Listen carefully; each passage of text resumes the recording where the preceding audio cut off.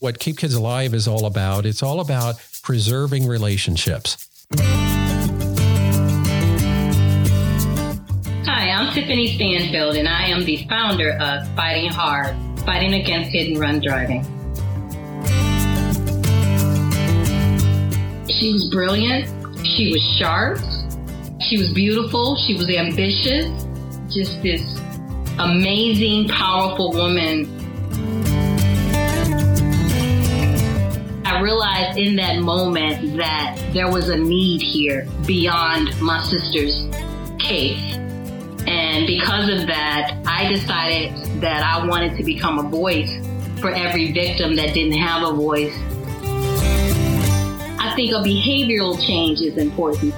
And if this is a behavior that your son or your daughter sees, then when it's time for them to drive, guess who's going to practice that behavior? They're going to think that that's okay.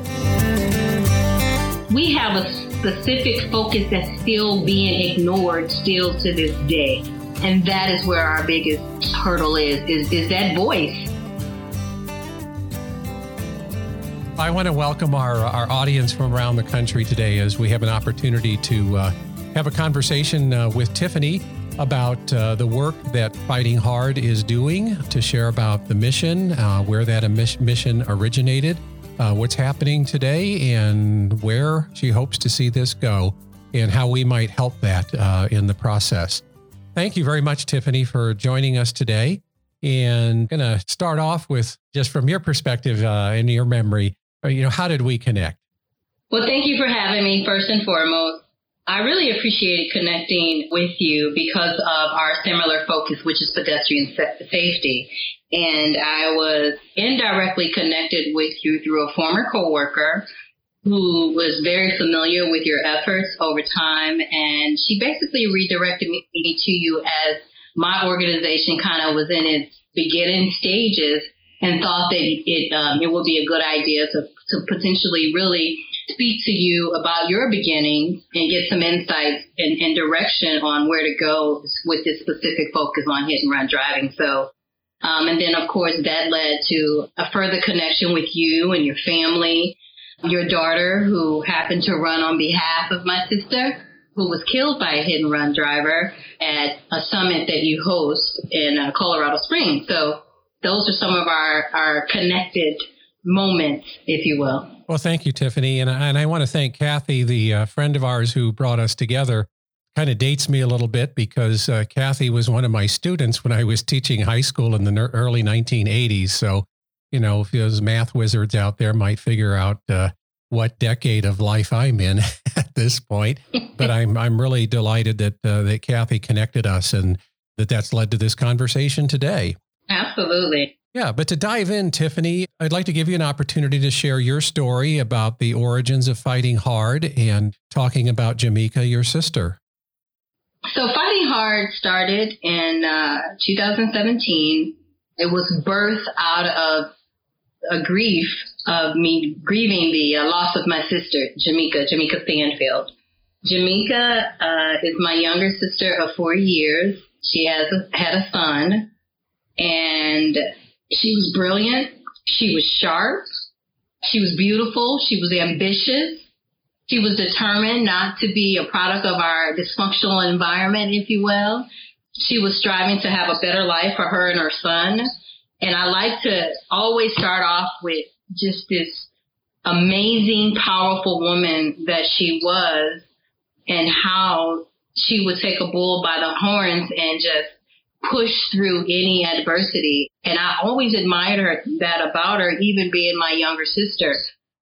I recall there was one of my favorite moments was her coming home after being awarded this award at her job. And she'd been on her job for, I guess, probably about 12 years.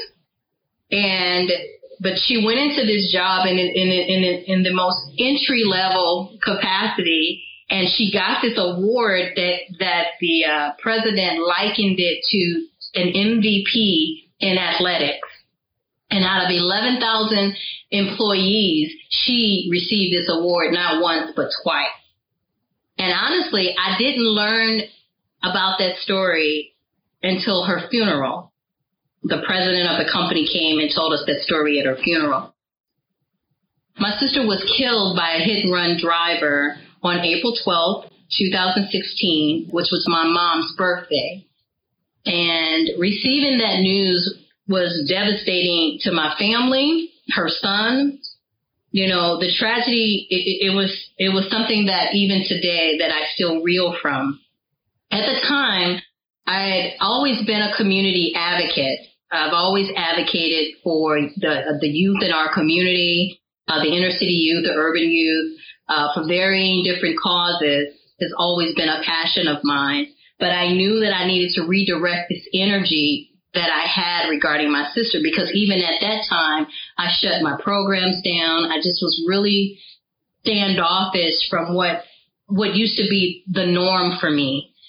So I started doing research on my sister's case and really trying to understand the dynamics of her case and the dynamics of hit and run driving as a whole, because I just simply didn't know enough about it. And having a research background led me down a path of uncovering several cases of pedestrian fatalities involving hit and run driving, with a specific focus of hit and run driving. And I realized in that moment that there was a need here beyond my sister's case.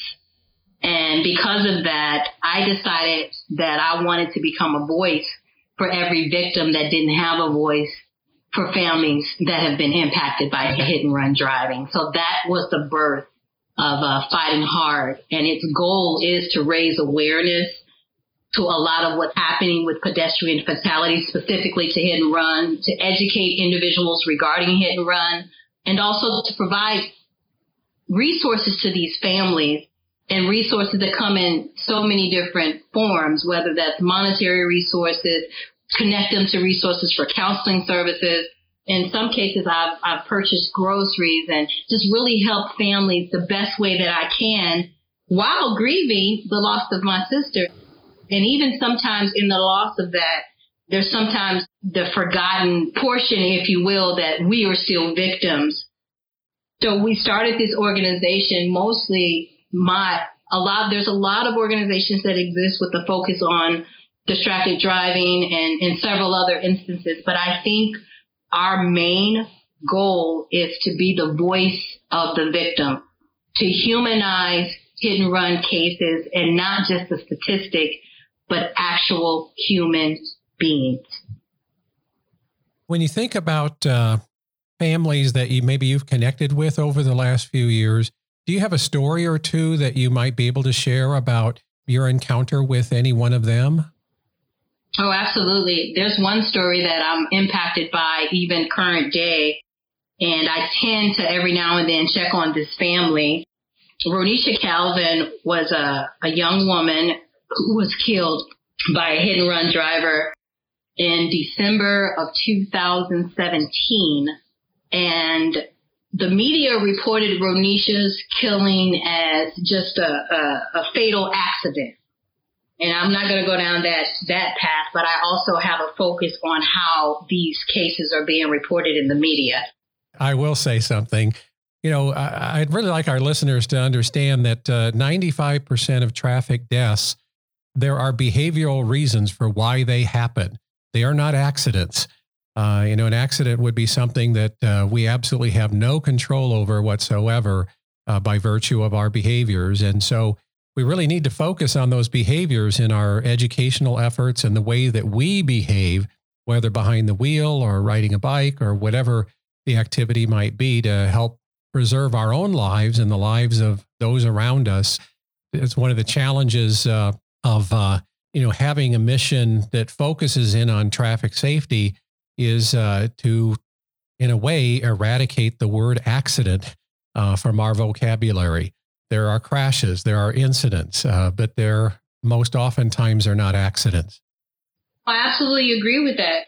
And I almost cringe when I hear, examples like a pedestrian hit by a car or a pedestrian that was hit, as opposed to, looking at the entire scope of it, which is a pedestrian that was hit by a driver. And it's the driver practicing those or exhibiting behaviors that may have caused those reckless outcomes. So I agree with you. That is something that an extreme focus of mine, which ties into why this story is so impactful for me, because this young woman was hit, reported only just as a crash. However, she was pregnant. She had her 7-year-old nephew that was in the car, her boyfriend that was in a car. The 7-year-old was her sister's son. And then there was another cousin that was in the car. All of them were severely injured. None of this was reported. None of this was reported. The 7-year-old had to learn how to walk and talk. That's how severe his injuries were. Ronisha was kept alive in a coma in order for her to carry to term. And they delivered the son in January of 2018, which at that point she was pronounced dead. The grandmother, Miss Bonita Brown, not only has to grieve the loss of her daughter, she has to raise a new grandson, not to mention raising the 7-year-old, and then her son who was also in the car, her nephew that was also in. So all of these people that suffered severe injuries, that case stands out to me tremendously. And to this day, that driver has never been found. So when we at Fighting Hard, we like to speak to the long-term impact of the family after they've suffered such a tragedy. Because once it's reported into the media, it disappears, which is another one of my biggest issues, is the disparities that takes place in pedestrian fatalities, the inequities of it. Let me just leave it there because I don't want to go deeper into your several questions, but all of the reasons that we exist are interconnected. Let me just say that. I don't mind you if you want to get into inequities as you see these, as you experience these cases yourself, because I think those are things that need to be talked about. Oh, absolutely. One of the things that I've learned since in some tables I sit at, and then some tables that I don't. And the tables and some of the exposure that I have seen is that there hasn't been a lot of support around the Black and brown and seniors that are killed or severely injured in hit and run fatality. When I think about, and I'm looking at my notes just so you know, because all of this is in my head, but I also want to make sure that I'm articulating this information accurately. For example, so in the state of Missouri, as of June, traffic fatality rates were 16% higher than it was last year. So thus far in 2020, we've experienced 512 deaths just in this year alone of pedestrian fatalities. There's a few areas that I look at. I look at the actual incident, how it's being reported, the follow-up, and also the number of cases that have, quote unquote, been solved. Quite a bit of those cases are not solved. I would want to think that it's because of caseloads or busyness, and I'm only using those words lightly. But what we have discovered is that people of color tend to live in urban areas where residents walk more, they have less cars, they use public transportation quite often.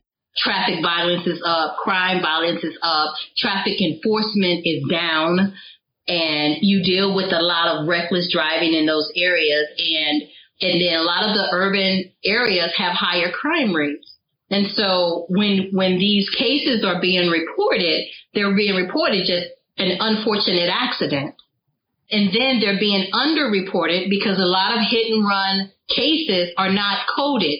They're coded as a pedestrian fatality, but not specifically a hit and run, which is why when you pull a Missouri Department of Transportation case, you can see, for example, when I looked at those numbers for 2020, 512, I was not able to do a granular search to understand of those 512, how many were hit and runs. And that is what we run into when they're all kind of lumped into this number.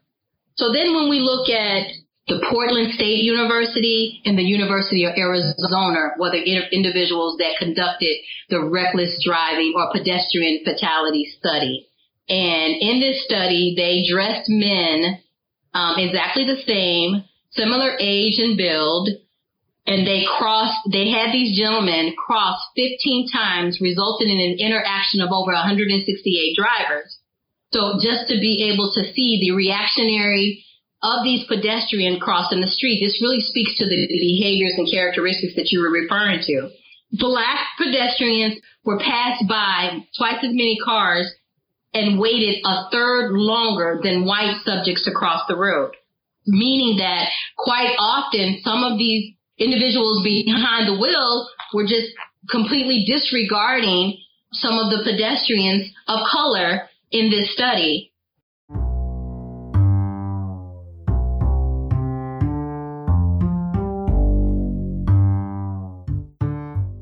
Robert Wood conducted an amazing study called the Bridging the Gap. And they conducted a sample of street segments. And in this street segment study, what they did was they assessed 154 communities in this study. And within that study, they took a look at the high income suburban areas, and they took a look at, kind of the middle range, median range income areas. And I quote, it says here, the high income areas was 89% of the streets had sidewalks and only 49% did in lower income areas. And marked, i.e. painted sidewalks were more visible at a 13% higher rate in a higher income level than it was in a lower income level. So for me, when I look at the disproportion, when we talk about disparities and disproportion, we look at infrastructure, we look at street sign, we look at traffic budgets, we look at speed, we look at traffic enforcement, and then, of course, some of the things that you were speaking about are the behaviors, the driving behaviors. That could be a whole nother podcast because AAA did a study in 2018, a very in-depth study on the characteristics of both the pedestrian and the driver. They did a really good, deeper dive into behavioral reasons and characteristics on the driver that reckless drive, that chooses to leave the scene, that drive drunk, distracted drive. I mean, it was such a powerful research that they did. I highly recommend your listeners to take a look at that study. Well, thank you, Tiffany.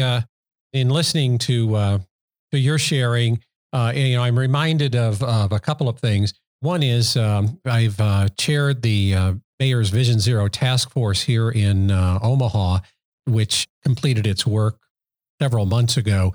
But, one of the things of serving on that task force was addressing or learning about much of what you have talked about, about looking at infrastructure, about looking at areas of the city where crashes are more apt to happen, looking at why those crashes happen.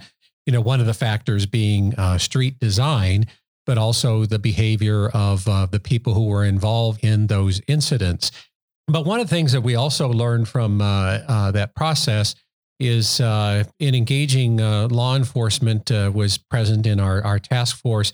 And one of the things that we learned, and this may be something that is true in Missouri as well, as you were mentioning about a reporting apparatus that allows you such and such information about why an incident happened.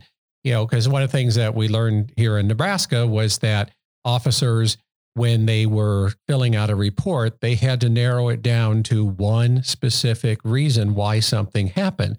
When actually, if you talk with them, they say, well, there were multiple reasons, and there usually are multiple behaviors involved because that's the way the state form was set up. And so that certainly was one of the recommendations out of our task force is that those forms needed to be updated so that they would reflect more the totality of the picture of why an incident happened or what factors led up to that incident as well. And that may be true in other states as well, is, sometimes the reporting apparatus it's not consistent with what is happening in the present day. I mean, for example, any one of us, whether we're behind the microphone or listening out there, recognizes that 20 years ago, there certainly was little, if any, data about cell phone use while people were driving, and that's only beginning to be transformed in the last several years. And there's a lot more work to be done with that.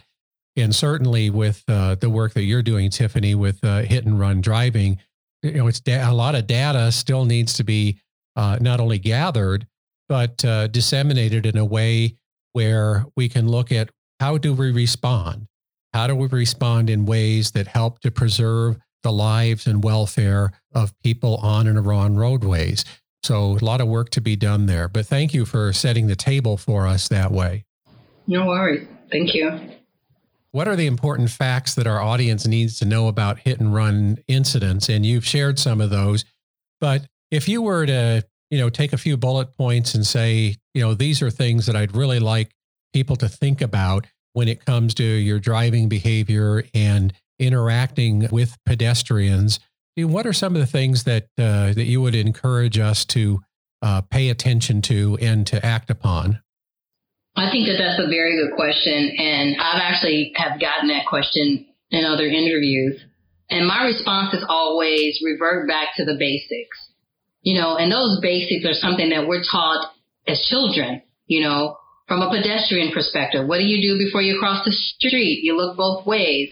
Instead of crossing in the middle, you cross at the corners.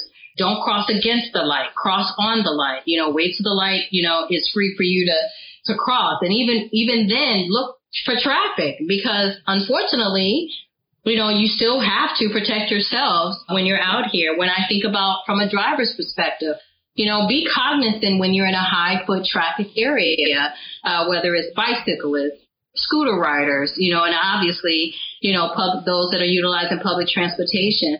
I think that drivers could be more aware, especially in the height of distraction on both parties, both the driver and the pedestrian. I think it's a responsibility on both parties to be aware, especially as we think about texting and walking, dreaming and walking, listening to headphones and walking. And then the opposite is the case. Drivers texting and driving, streaming and driving, which is still unbelievable to me. And, and sometimes in the case, music is up too loud in driving. I think that it is our responsibility as individuals, both from a driver's side and a pedestrian side, to hold a level of responsibility of being more safe. Here's another step that I'll take even further. I think a behavioral change is important. If you are a parent who has new drivers in your household, and your child is at the age where every time they get in the car, you're texting, you're eating, you're putting on makeup, or if you're drinking coffee, you're making the coffee in the car in some cases. And if this is a behavior that your son or your daughter sees, then when it's time for them to drive, guess who's going to practice that behavior? They're going to think that that's okay.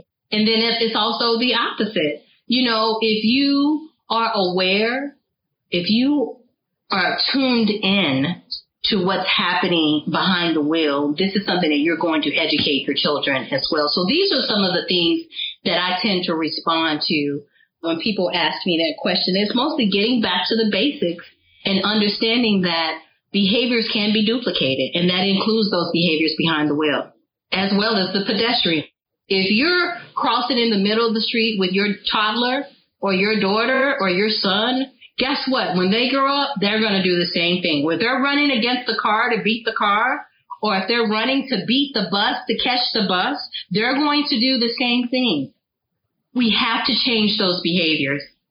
Well, thank you, Tiffany. It reminds me, one of our initiatives with Keep Kids Alive, Drive 25, is what we call Stop, Take 3 to See, that has to do with the correct way to stop at a stop sign, which also doubles as a way to teach kids how to cross the street, because it's the same process. You come to a complete stop and you look left, you look right, you look left again. And we hear these things, but oftentimes I think we need to approach this as if we're training for a sport or playing a musical instrument, that we need to realize that it's the rehearsal of those skills that really helps us to be competent at practicing those skills when we most need them. When one of our sons was learning to drive, he was practice driving, and we were going through the neighborhood and he was driving to football practice, and he rolled through a stop sign. And I asked him, well, what did you just do? And he said, well, nobody was coming. I said, did I ask you if somebody was coming or not? I said, what did you just do? And he said, I rolled through the stop sign. I said, okay. I said, where are you driving to? And he said, well, I'm going to football practice. I said, okay. What position do you play in football? He said, well, I play defensive back. And I said, do you have a position coach? And he says, yes, I have a position coach. I said, what does your coach tell you to do? Well, he gives me drills to do. And I said, well, how does he expect you to do those drills? That he expects me to do them the same way every time. I said, why is that? He said, well, then I'll be ready for the game. I said, well, let's come back to this stop sign. I said, why would you stop at this stop sign even if nobody is there? It's the drill. It's the drill. You know, that we need to practice that every time we approach a stop sign. It doesn't matter whether somebody's there or not. It's a chance to practice, because there's going to come that time when, maybe a kid comes flying across top of the hill on a bike or something like that. And it's like, oh, we don't have to worry so much about, well, I didn't see him at first because I'm stopped. I'm doing what I need to do. So I'm protecting myself. I'm protecting that child as well. But I'm also reminded many years ago, there was an oil refinery outside of Texas, and there was a big explosion, and 15 people died in the explosion. And I heard a radio broadcast about this, and they were interviewing somebody from a government agency who had been sent down to Houston to discern why this explosion happened. And he said, instead of talking to you about, all the ins and outs of how a refinery works and, why an explosion would happen at a refinery, he said, let's take this to your neighborhood. He said, there's a stop sign in your neighborhood, and I observe you at that stop sign day after day after day, and you keep running that stop sign a day after day after day. And I ask you, why'd you run the stop sign? Well, there was nobody there, so I didn't need to. He said but then one day you run that stop sign and there's a kid on a bike who is crossing that intersection, and you hit that kid. And I ask you, well, why didn't you stop at the stop sign? And you said, what stop sign? I didn't even see it, because you're so used to doing that. And his point is at the refinery that there were checks that needed to be made at the end of each day. And perhaps 20 years earlier, somebody had decided to skip a check. And you know what? The refinery didn't blow up. So they figured, well, that's probably not very important. And then over the years, people continue to skip checks because, well, that's not really that important. And then all of a sudden, one day, the refinery blows up and 15 people die. And all of a sudden, it becomes very important to look at those behaviors that we could be engaging in and we could be practicing each and every day. So really want to affirm not just the advice, but the practical direction that you're giving us, Tiffany, because it doesn't matter how old we get, we still have the opportunities to practice these behaviors and these skills so that we really do become adept at them and they really do become second nature to us. But it's always important to get off to a good start, especially with our teenage drivers, that if they start practicing those, then hopefully they can continue to incorporate that into their driving behavior as they continue to grow into adulthood.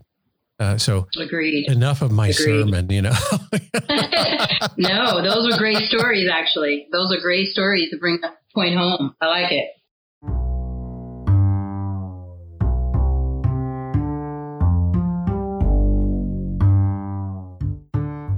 I want to ask you about, what are your current goals for Fighting Hard? What are some of the things that you're working on today and that you look to work on in the near future? And also, as you think about those things, what are some ways that our listeners might be able to support your efforts too? Well, Fighting Hard, as I mentioned before, we're going to continue to raise awareness. As a matter of fact, there was a 6-year-old who was hit and killed, and we were successful in partnering with our funeral home in order to help provide services for that 6-year-old. And when I think about her case and others, and especially in this climate, all we can do is continue to put our voice out there and then to be an advocate for victims. When I think about our goals in the future, what does that look like? It's to continue to be the voice of others.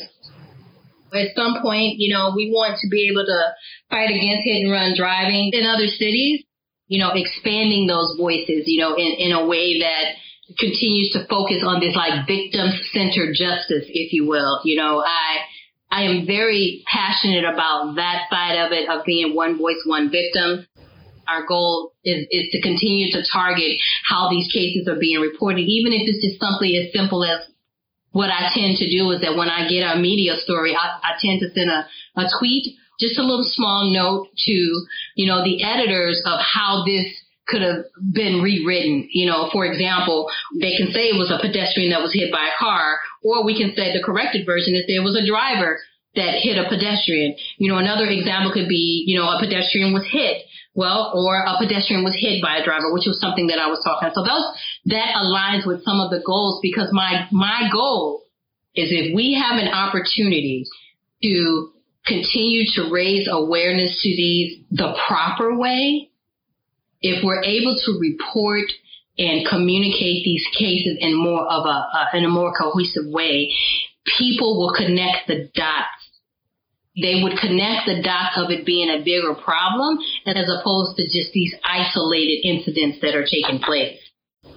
If how this is being reported, if these stories start to shift in a way that is pulling on the heartstrings or is making people pay a little closer attention to these pedestrian fatalities, not with specific to hit and run, don't get me wrong, but I have a focus for both.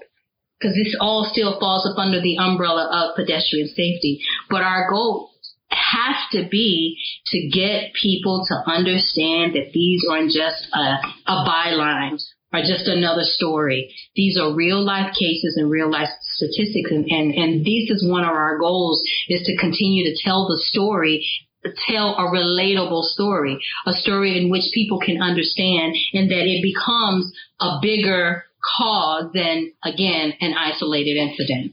So when I think about that from our goals in this new climate is to how do we go about reaching our families in this new environment? So now I can't do an in-person gala to pay tribute to these families. So really coordinating and with the team and really understanding how can we continue to pay tribute to these families. Again, one of my centralized focus is some of our Black and brown families who just simply, I'm going to just be honest with you, sometimes it's as if people don't care. When I look at graphics or when I look at websites or when I look at, the mission statements, some of these people simply don't know where to go. And so my goal is to push us in some way out front to say, hey, guess what? We are here for you. We are here to support you. You're not forgotten. We know you're in pain. We know you're hurting. We know that you're financially impacted. We know that you're emotionally impacted. We know that you are mentally impacted. We hear you. And so, although we, again, and I use this word loosely, we are still in our infancy, but our goal is to continue to push this organization out in a way that some of those underserved neighborhoods just simply don't get the same resources as other organizations out there that are providing.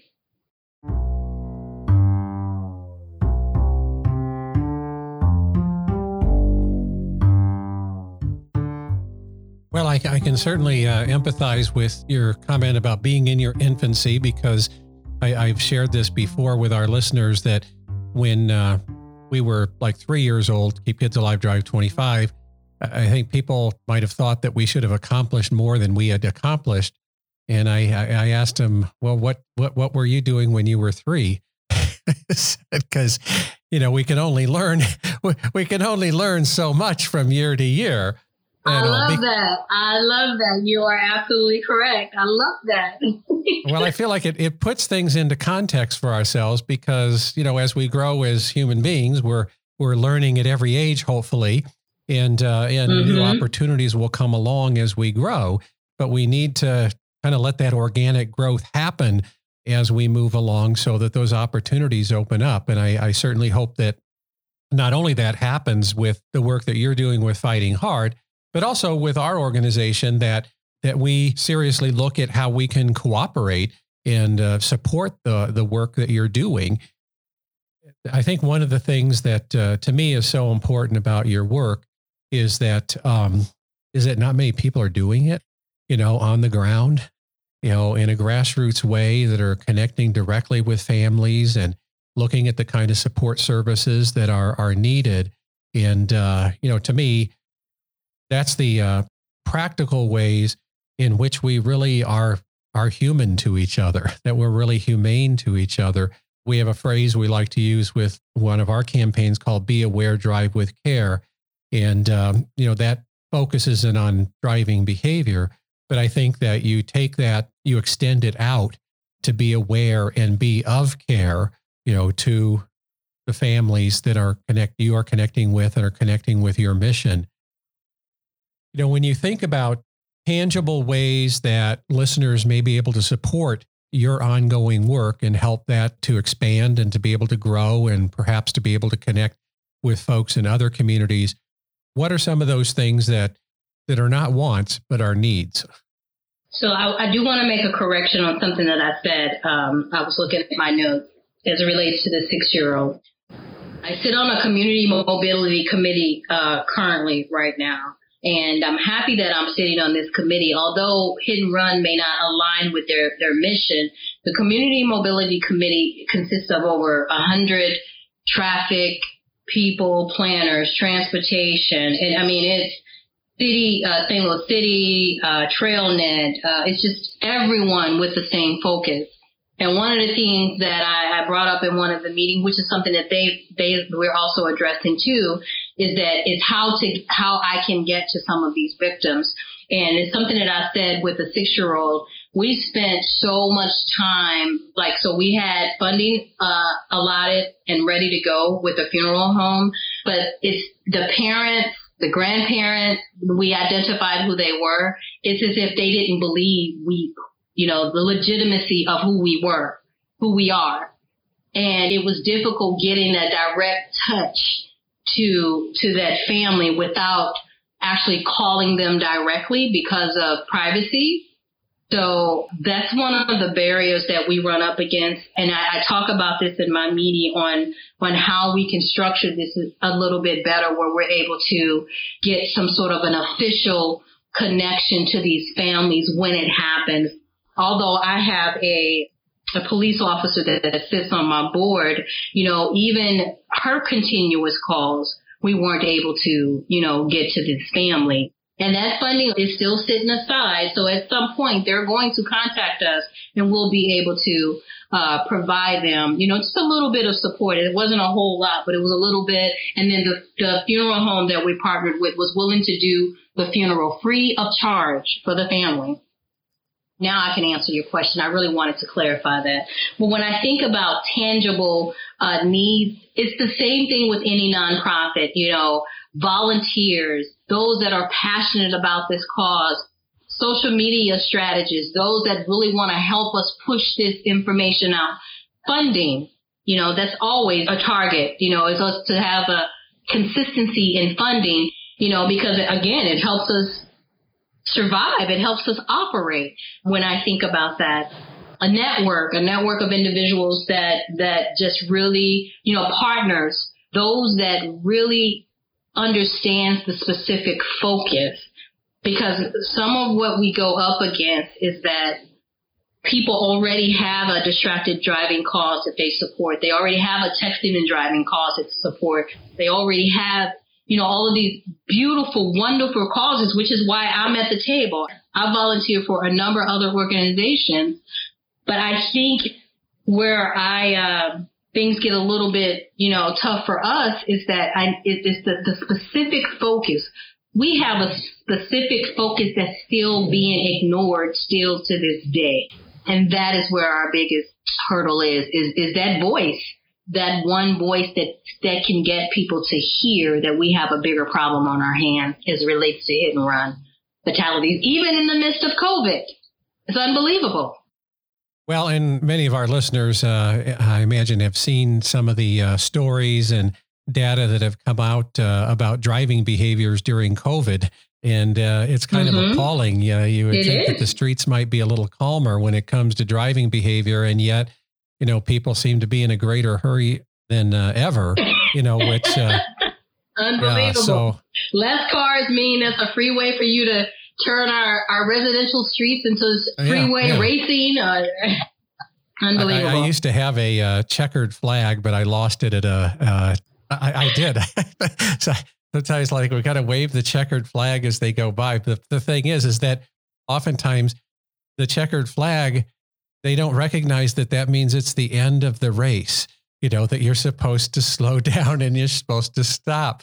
It's unbelievable.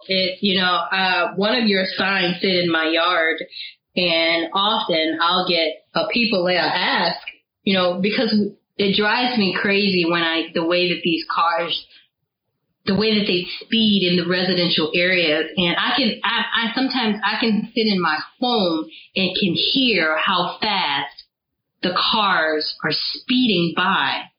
And it's unbelievable. And the focus that I think that every single individual in every single residential neighborhood should be cognizant, especially if you have children in the home, regarding the speeds that people are driving, even in, like I said, even in the midst of COVID. And just because there's an open road doesn't mean that says, drive faster.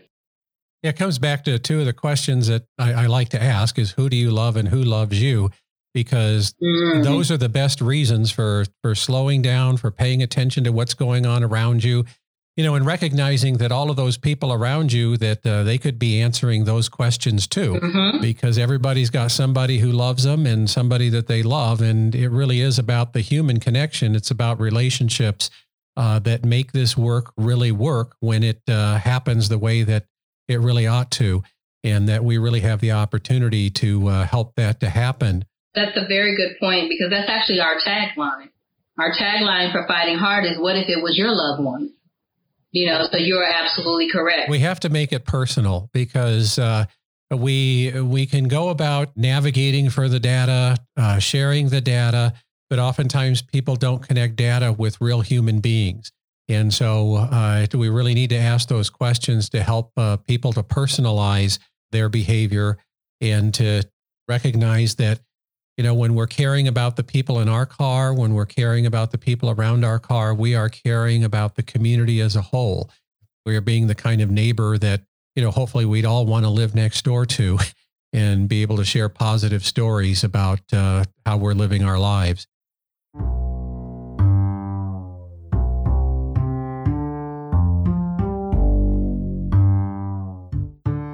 I want to come back to Jamika.